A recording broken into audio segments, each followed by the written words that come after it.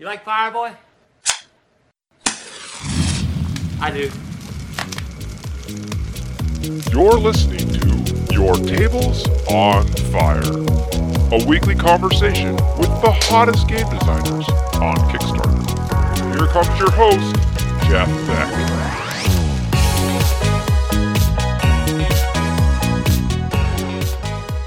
Hello, hello. Thanks for tuning in to Your Tables on Fire. This is episode number 22. All right. With me today, we have two very special guests. We have Sean Epperson and Brander Roulette, a.k.a. Badger, the founders of Thing 12 Games and the creators of Dice of Crowns. Badger and Sean, welcome to Your Tables on Fire.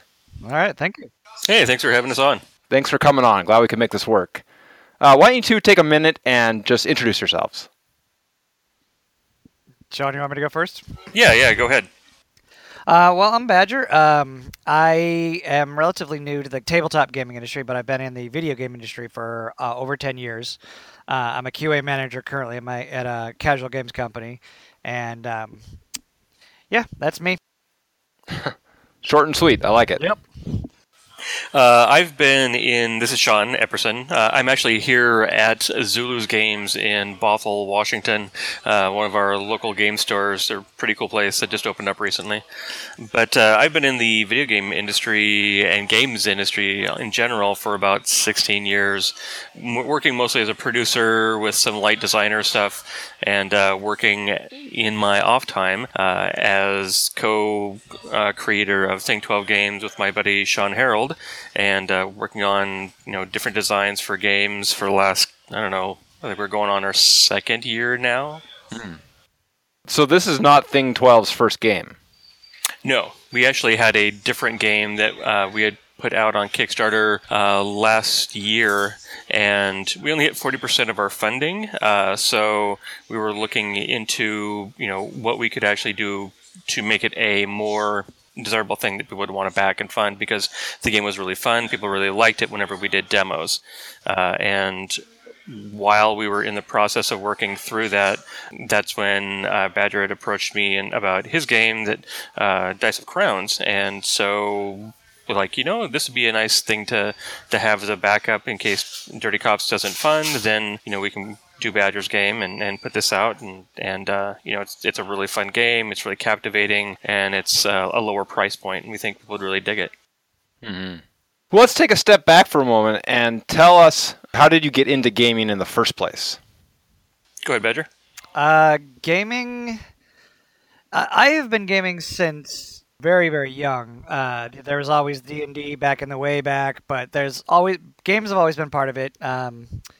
When I when I had a family and I have a son, and we like to get together and play games as well. It's fun and interactive. It's a good way to hang out with people, but just, playing games with your family is a lot of fun, and I enjoy that a lot, which has sort of pushed me more recently into getting deeper and deeper into games, into tabletop, and then into designing games, because I can never leave well enough alone. But that's been a lot of it. What got me into games? Gosh, I guess I've been playing games for kind of all my life in one form or another. Whether it was doing RPGs like D&D and whatnot, or doing tabletop games. Working on DS and handheld games and iPhone games, stuff like that. So this is just a natural extension to what I'm really passionate about. Just creating opportunities for people to have fun.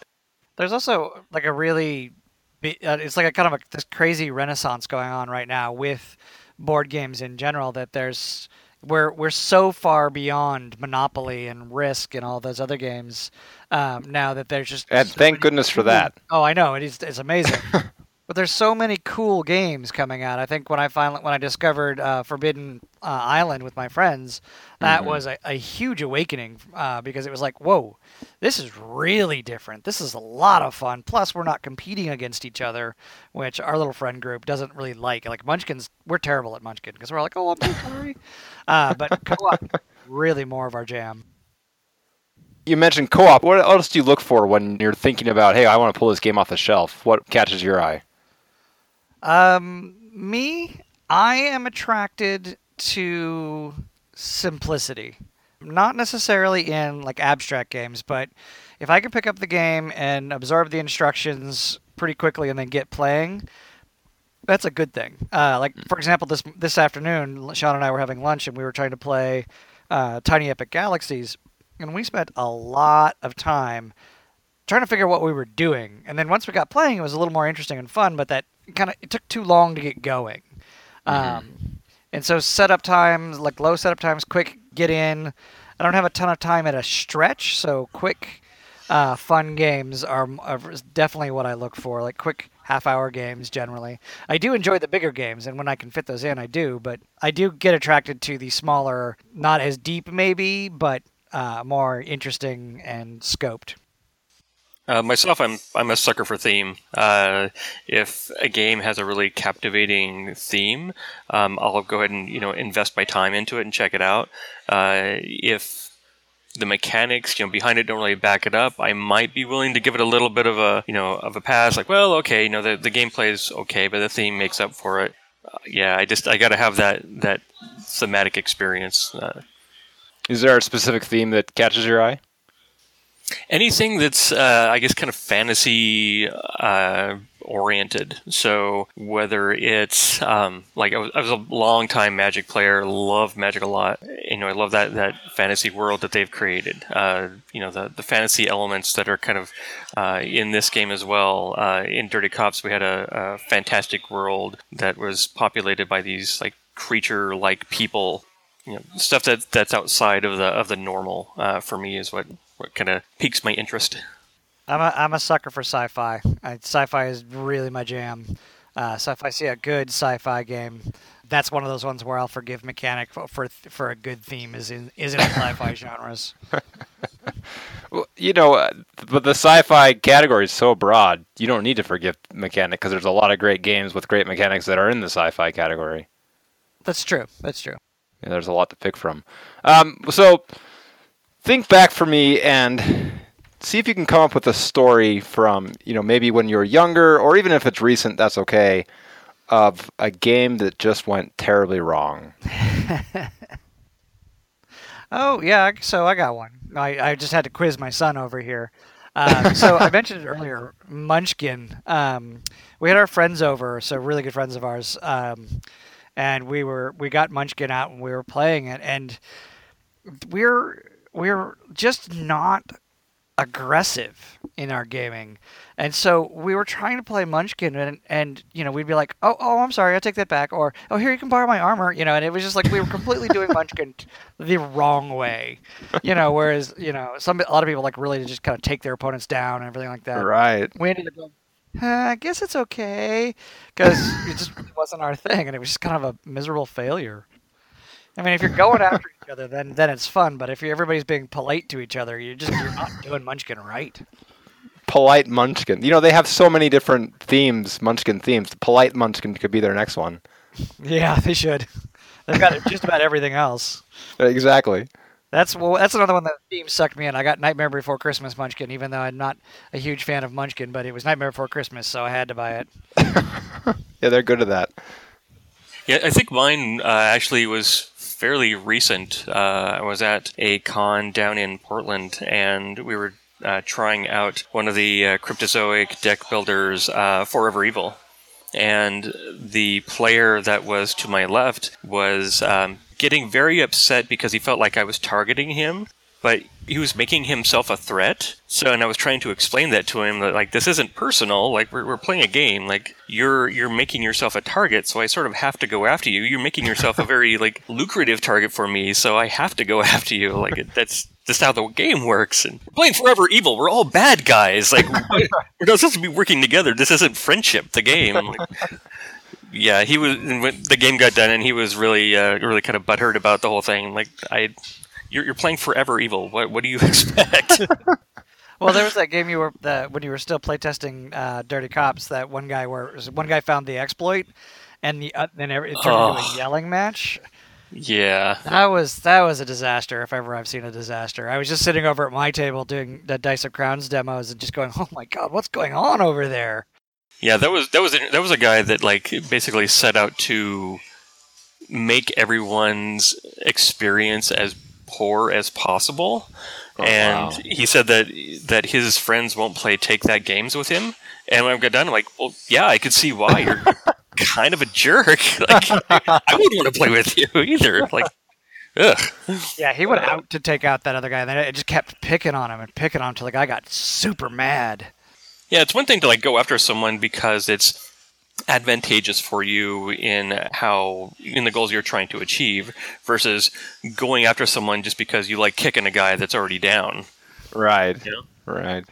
Yeah, you kind of got the impression this guy was not a nice person in general. Yeah. That's pretty funny. So I have to ask about the name Thing 12 Games. That's not a Dr. Seuss reference from like Thing 1 and Thing 2, is it? Wow, nails it in one. Yep. Whoa! It completely is. So I'll give you the backstory. So my other business partner, the guy I started Thing 12 Games with, his name is Sean Harold. His first name's spelled the same way as mine, and we worked together at a local handheld game studio. And because we both had the same name, we were both producers. We started calling each other Thing 1 and Thing 2. It was just easier to refer to each other and know who people were talking about. So fast forward, to the point that I'm doing my first game and like, hey, we should start a company and put this up on Kickstarter. And we went through a bunch of different names. We're like, well, Thing 1 and Thing 2, that's kind of who we are. But that's owned by, the Dr. Seuss conglomerate. We don't want them to come and sue us. But what about Thing 12? Like, we kind of like marry those two together. And we're like, oh yeah, that seems really cool. Then I got one of my buddies, Sun Duong, to do our logo for us. So we got the two creatures that are in our logo, and he did it up in Seattle colors. So we got the blue and green in there, and yeah, that's where it is. Yeah, very cool. Now, Badger, a question for you. This is obviously your first game on Kickstarter. That's my understanding, at least. Yep. Is this the first game you've ever designed ever? Not in my first game ever, but it's probably like my second. The first game I did that with any sort of real, like, start to finishness, other than, hey, that's a cool idea, which I'm known for. Sean could tell you sometimes that I'm like, oh, I got this idea in my head, and I'll just rattle on for 20 minutes. I do it constantly. My wife is very patient with me. But I did a robot-themed rummy game where instead of building suits or collections or sets, you built a whole robot. And I had a friend of mine at work do the art. And then I had it printed once, and then it's sitting in my bag, and that's it. But this is Dice Grounds was the first thing, start to finish. I tend not to 100% finish projects. I've had a lot of hobbies, so this one has been a surprise to me, my wife, and I, especially, just because I tend to do fairly cool things and then just go, okay, that's neat. I've learned what I needed to learn, and then I move on. Like you check the box and that's it. Yeah, like, okay, I learned it. That was cool. I love learning new things. But with the guy Sean, Thing 12, they've been really great at going, okay, so have you thought about this? Or, hey, are you still working on that? Or, we'd really like to go forward with this. So here's what we need, and so they've been kind of pushing me and helping me kind of actually cross that line and go, yeah, I guess I better do something. So it's been a really good relationship with those guys, not just because Kickstarter's been very successful, but Sean Epperson here and I have lunch probably twice a week where we'll either play games that we've purchased, which is great because not everybody wants to play games with us all the time, or they're just kind of weird niche games that nobody's really, or just something we got from Kickstarter. So we'll play with, and kind of just kind of break it down, and or we'll play each other's prototypes and kind of rattle off different ideas and brainstorm, which I think has been really effective for me because I'll go, hey, Sean, I got this idea. And he's like, have you thought about? And I'm like, oh, no, how about this? And then off I go. So that's been really, really useful, really helpful to help me kind of sort of finish a thought finally, because I tend not to finish my thoughts. I get to 90% and then I'm done.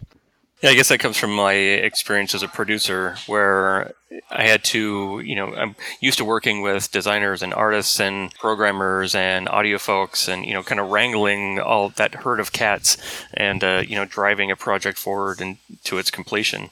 I think if you're trying to set out to do something by yourself, it's really difficult. Whether it's just like I need to keep myself motivated or just trying to see something through to completion. When you're working with other people, then there's a bit more importance to it because you feel like you kind of owe them something. There's a little more ownership to it. So, I think that's one of the things that makes our partnership work really well. Like we're friends, we like each other, and we have a lot of respect for each other. So, that plays into it really nicely too. Well, let's talk more about Dice of Crowns. For those that aren't familiar with the game, haven't seen it yet, tell us what it's about.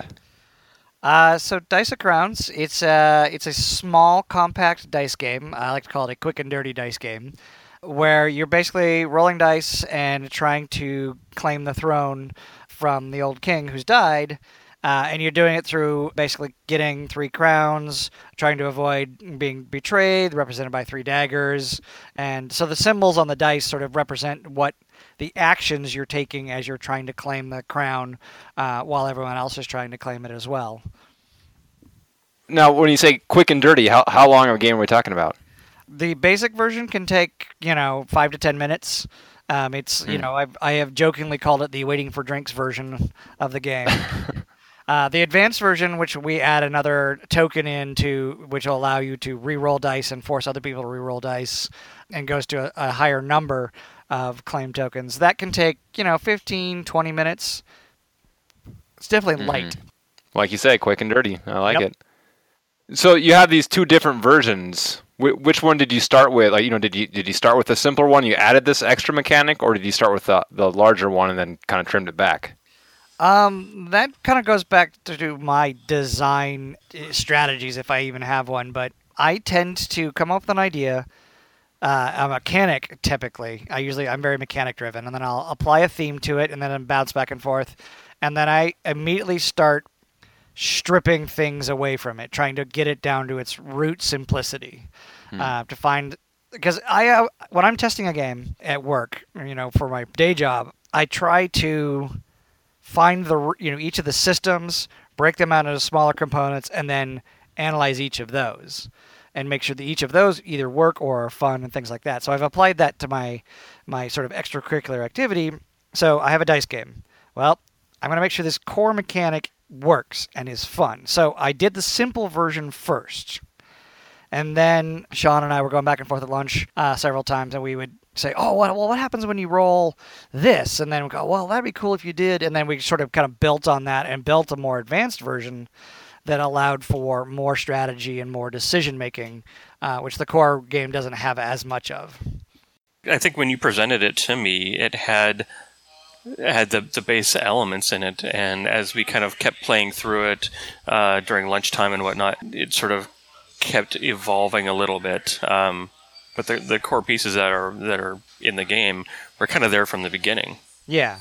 I mean, and I've definitely had people suggest ways to make it more complex, and I tend to resist those. So an event that where I won the Lucy Award for People's Choice, during that sort of interview session, the judges were constantly at, well, you could add this, and you could do this, and I kept wanting to say, no, that's not what I want to do. And I think a lot of people have a tendency to make things overly complex, and I kind of fight that as much as possible. I want it to think, if I can get the simple, clean, bare bones version fun, then I can add stuff. But I don't want to add things just to make it more complex. That doesn't appeal to me. Well, I think that's one of the strengths of this game is that the basic rules are simple enough that you can teach it to anybody. I've played it with my daughter's soccer parents. That these aren't gamers. These are people that have they'll play Yahtzee maybe once a month or something like that with their friends or something. And I've played it with them, and they pick it up right away and have a lot of fun with it. And then the advanced rules have enough meat to them and strategy that I can play it with my core gamer buddies, and they're like, "Oh yeah, we love doing this. We love sticking people in the back and screwing this guy over and going after each other." So it really works well with everybody. And I think adding a bunch of extra garbage on top of it is just kind of missing the whole point of what makes this a really elegant game. I mean, there's definitely a time and a place for those complexity. If you're playing one of the Fantasy Flight games, you're going to you're going to expect and you're going to want to have those huge complex rule sets, but that's not what I built. That's not what I went out for. Well, especially a game that lasts 10, 15 minutes, like you say. You want something that's just quick, you're popping it out, you're having a good time, a good quick laugh, and then you move on. So that's good.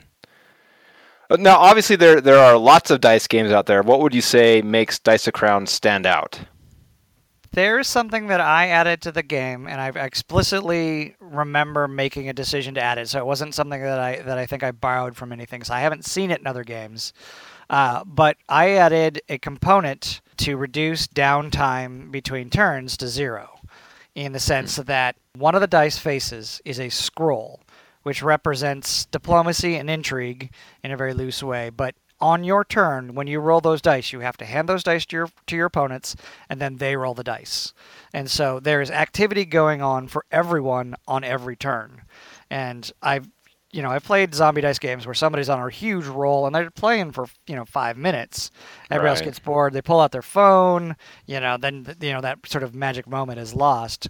There is no downtime. There is no pausing. It's just like go. Then there's this kind of ebb and flow of people handing dice. You roll scrolls, hand it there, they hand it back. And that becomes a very fun, and everyone in the circle is engaged, whether it's 2 or 6 people. And I feel like that's what sets me apart from Zombie Dice, Martian Dice, these other dice games. It's that ebb and flow, and it's 0 downtime. Yeah, like we've done, hundreds and hundreds of playtests, whether it be at conventions or local game stores or whatever. Or waiting for a movie. Right, or while you're waiting for a movie. And being able to see like a 5 or 6 player game where everyone stays completely engaged and never has that moment where they pull out their phone to check a message or something, like they're in because they're continually doing stuff.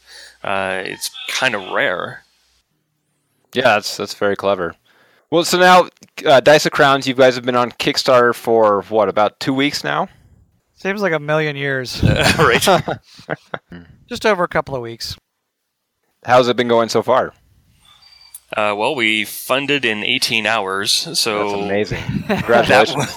that was crazy. Like, we love the game, and through all the different playtesting that we've been doing, we knew that people really loved and enjoyed the game. But as with anything, especially when you're an indie game developer, you really don't know. Like, Kickstarter is kind of the stock market of game development. Like, well, we put something out there and we hope it does well, but you never expect it's sort of like, guys, this funded within 24 hours. Yeah. Wow. Crazy. I mean, so at conventions, I know when I talk to people, they go, "Oh, this is great," and they get it, and they're like, "Oh, I want to do this," but I'm like, okay, so that's me in person talking people into it. So I was super concerned that we'd put it up there and we go, I don't get it, because there wasn't that in-person connection, that it wasn't the in-person feeling of being able to get it explained and go, "Oh yeah, I totally get this. Let's rock." So that was my biggest fear, was people just wouldn't get it from the webpage. So I have to ask, because I'm sure there's going to be plenty of other game designers listening to this and going, "Oh, what's the secret?" so now you have to tell us. What's your secret? How did it work? I think there's several aspects to it. So one of the things that we did was it's Thing 12 has been a part of Playtest Northwest. They're a local company that basically, they're a resource for indie game developers. And so we can go out to all the major cons. Like, we've demoed at PAX, we've demoed at Geek Girl Con, we've demoed at Emerald City Comic Con. I could list off 4 or 5 other major cons that we've been at in the Pacific Northwest area and down to Portland. And when you're just going and doing demos by yourself, you're not going to get into those places and be able to demo your game. We've got an email list of at least 150 people. And through demoing, we've made a lot of connections with other developers and, people that have run Kickstarters and all that sort of thing. So, having a huge resource pool to pull from and be able to contact has been, I think, was really huge as part of it. Second part is the game itself thematically is really in the wheelhouse of your average gamer. Like, it's that, sword and sorcery, like Arthurian, fantasy, Game of Thrones, like whatever, like all that kind of thing is something that a large number of people really, really dig and really, get into. So the theme's great. Our reach is really good. And then third was the simple fact that the price point was really attractive. That was something that really we focused on, was trying to make it so we didn't want a really bloated price. We wanted something that people would see and go, well, yeah, I'm going to back that. Look at that price. That price is awesome. If you look at some of the dice-based games or tin-based games, they're usually within like the $18 to $20 range, where on Kickstarter, our game's $10. I mean, there's really no risk for someone like, okay, say they don't trust us at all, they think that we're going to, completely botch it, whatever, they're in for $10. Like, that's a couple of cups of coffee. You're not really going to be out much if we were to just completely botch it. So I think that really helped people, trust us. And then, winning the Lucy Award, that kind of showed a bit more trust that people could have in us. And yeah, it just kind of kept snowballing from there. Yeah, I would definitely point out that Thing 12 did a tremendous amount of work. Like, I know Sean has been doing game demo after game demo after. So there's this tireless sort of energy that he does just to keep showing it to everyone he can. And then Sean Harold is sitting down and running the numbers over and over and over again. And then, kind of like, no, we can't do this for under 15. And then Sean's like, yeah, we have to do it. And just going back and forth, finding a way. And that, there was a lot of behind the scenes work. So it didn't just magically appear. There was a ton of hard work. I mean, I designed the game. Sean definitely helped develop it a lot. But the Thing 12, so basically, I think the answer is find a good publisher. I don't know, that sounds But yeah, there was a lot of work that was done behind the scenes, a lot of prep work, designing the web page for the Dice of Crowns. I mean, Chris, who's I'm not sure exactly what his title or relationship to Thing 12 is, but he is a just freaking wizard when it comes to layout and busting out different graphics and making everything just look really amazing. The video was put together super quickly. All of these pieces, there's a lot of effort that went into that on the back end that people don't necessarily see. And yeah, just pounding the pavement and getting out there and just being gracious and demoing for people and creating a fun atmosphere when you're demoing. I've play tested with people before, and when they're demoing their game, they don't really sell it, right? It doesn't look like they're enjoying their game. Like, how am I supposed to enjoy this game if the person that created it isn't enjoying it? So when you're demoing, you really have to have that sort of salesman presenter face on and be able to really engage your audience. And it's a lot of hard work. Yeah, there's been tons of weekends. Anytime that there is an open playtesting spot within Playtest Northwest, or if there's a store that's willing to let me demo somewhere, I'm there. Rain or shine, whatever weekend, I'll drive wherever to make it happen. Yeah, I definitely got a crash course in that, doing the Lucy, standing up at the table with 7 really fine, awesome games, and just, hey, you want to talk about my game? Hey, you want to talk about my game? Hey, this is really cool. And just, oh my God, that was exhausting. I mean, Sean and I would get to the end of it, as I'm sure you know, would just go, oh my God, I'm just exhausted. Mentally and physically just worn out from talking. When it comes to Kickstarter and you're an indie person, every person counts, and you really have to treat them like that. Be really gracious with them and respond to your backers. That's another thing we've been doing, having a high level of customer service, so that people go, oh, wow, these guys really seem to care about me. They care about the fact that I'm investing into them. Mm.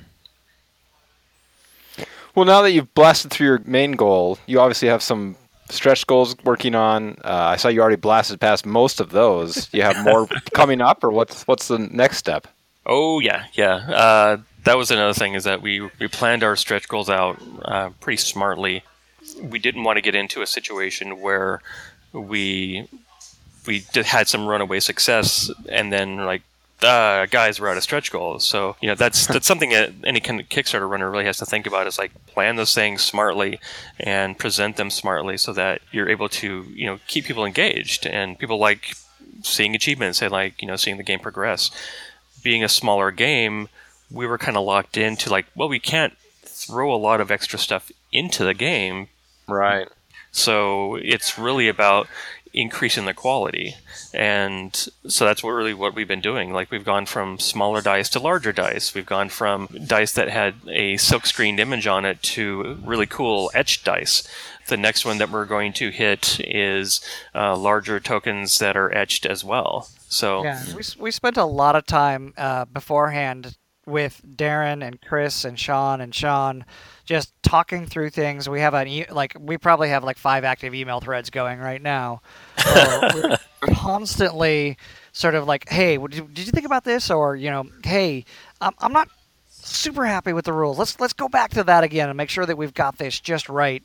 And, pushing and throwing out different ideas. Hey, this is a thought. What about, this other game did this well. Maybe we could, it just... There's a good flow of ideas and information, and I don't think anybody feels like there's one person like kind of driving everything. I know Sean, they're producers, and so they know how to sort of encourage you without actually, telling you what to do, and they do it well. But it has been a really collaborative effort with the 2 artists, then with Think12 and me as a design. So it's been a really interesting process, and a lot of thought has gone into it. Not just, hey, I'll just throw this out there and see if anybody likes it. Instant money, Kickstarter. That's definitely not how that works. Now that you guys are Kickstarter superheroes, knocked it out of the park, give us one gem of advice for someone who's launching their first campaign. Make sure the game is accessible. Because I'll see stuff on Kickstarter and I'll just go, wait, what? I don't get it. What do you, I mean, it looks cool, and obviously you put a lot of time into it, but what? And so I kind of feel like making sure a game is accessible, even if it's complex, you can still make it accessible. You can make it, if it depends on how you explain it.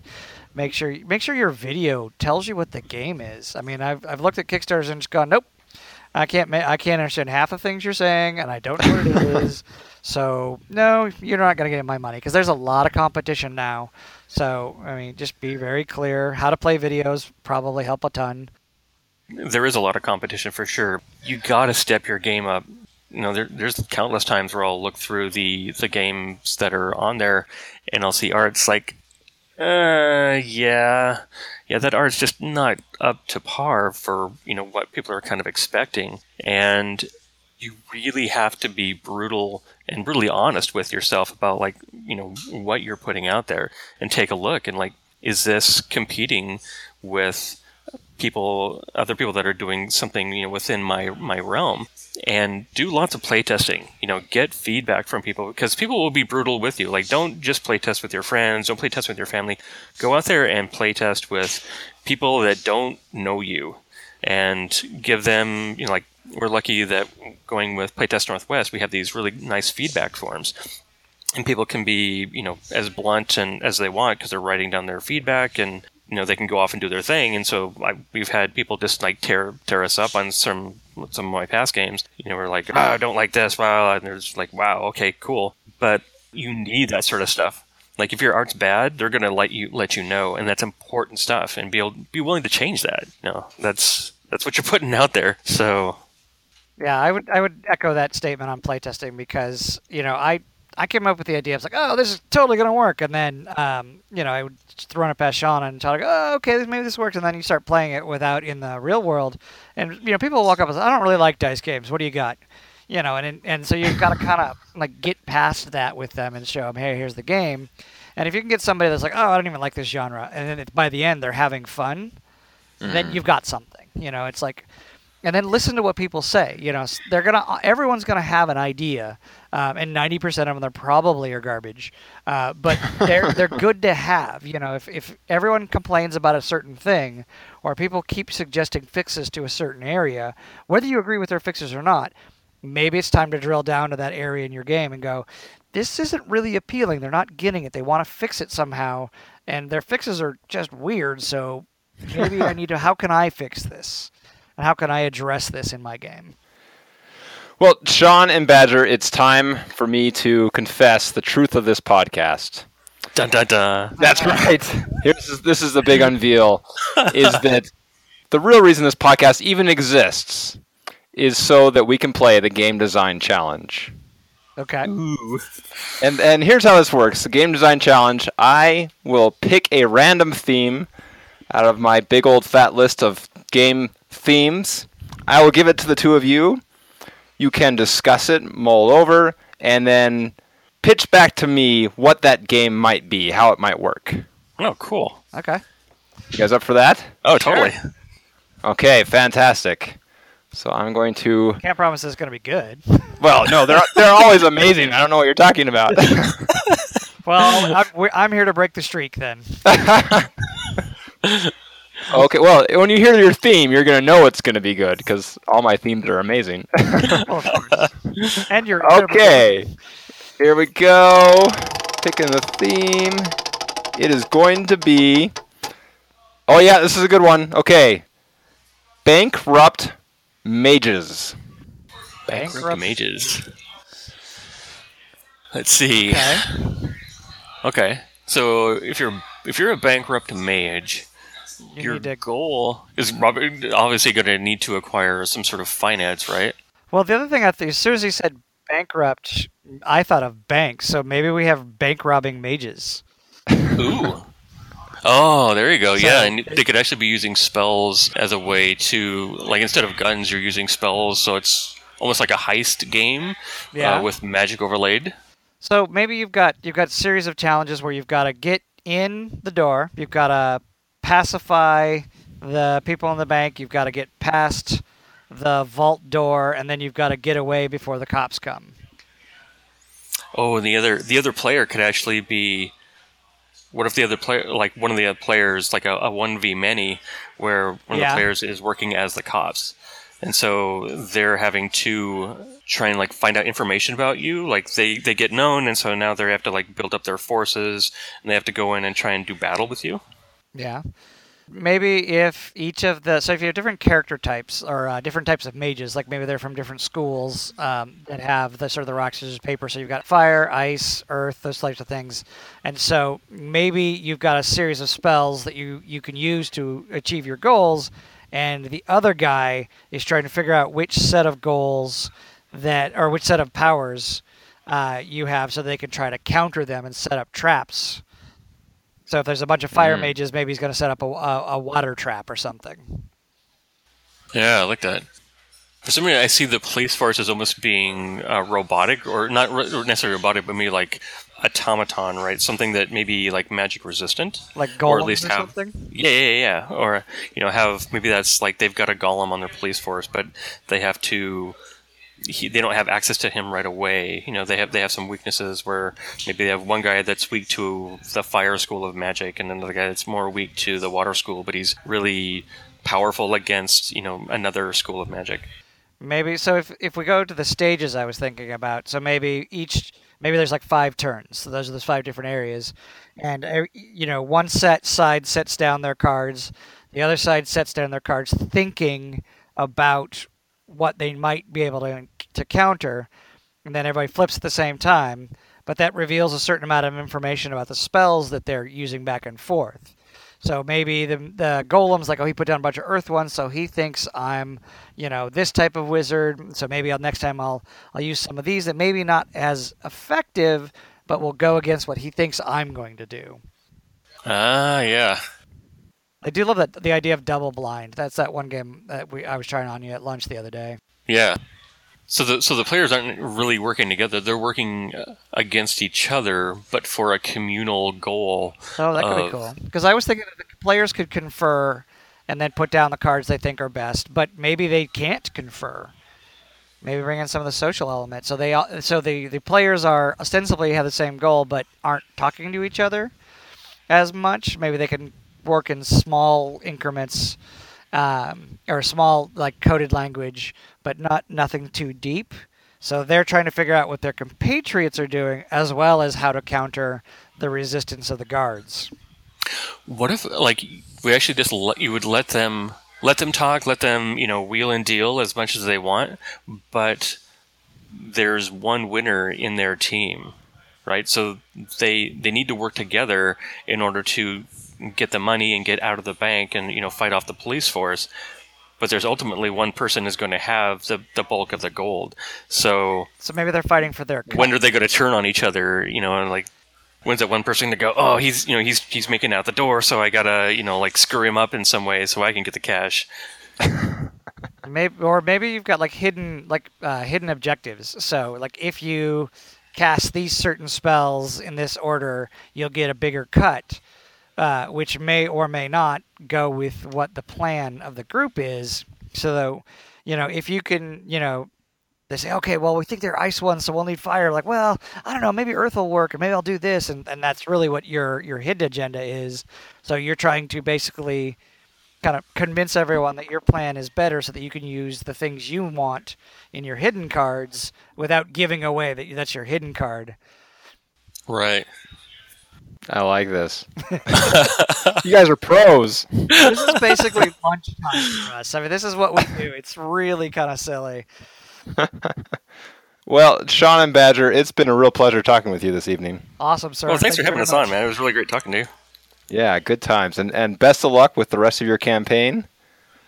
Thanks. Yeah, there's more stuff in store for people. So if they start jumping on the bandwagon that everybody else seems to be jumping on, we'll have some good times for them. Yeah, I mean, if nothing else, we know, and that's it's sort of a comfort that the game will be made. Like that, I was so worried that we would get to like just barely, and it wouldn't maybe not get made. But like no, we know the game is going to get made. It will be out there. People will get to enjoy it. There will be backstabbing galore, and it will be awesome. Yeah, very cool. Very cool. All right, well, best of luck, and we'll talk to you both later. All right, cool. Thanks. Take care, guys. Well, that was Sean Epperson, one of the founders of Thing 12 Games, and Brander Roulette, a.k.a. Badger, the creator of Dice of Crowns, currently on Kickstarter. You've been listening to Your Tables on Fire. Check out our website for show notes and other details. That's www.yourtablesonfire.com. You can also follow us on Twitter @TableFire. We're on iTunes, Google Play, Stitcher, and of course, Board Game Geek. Hit up any of those sites and give us a review. We'd love to hear what you think. Well, until next time, go light it up.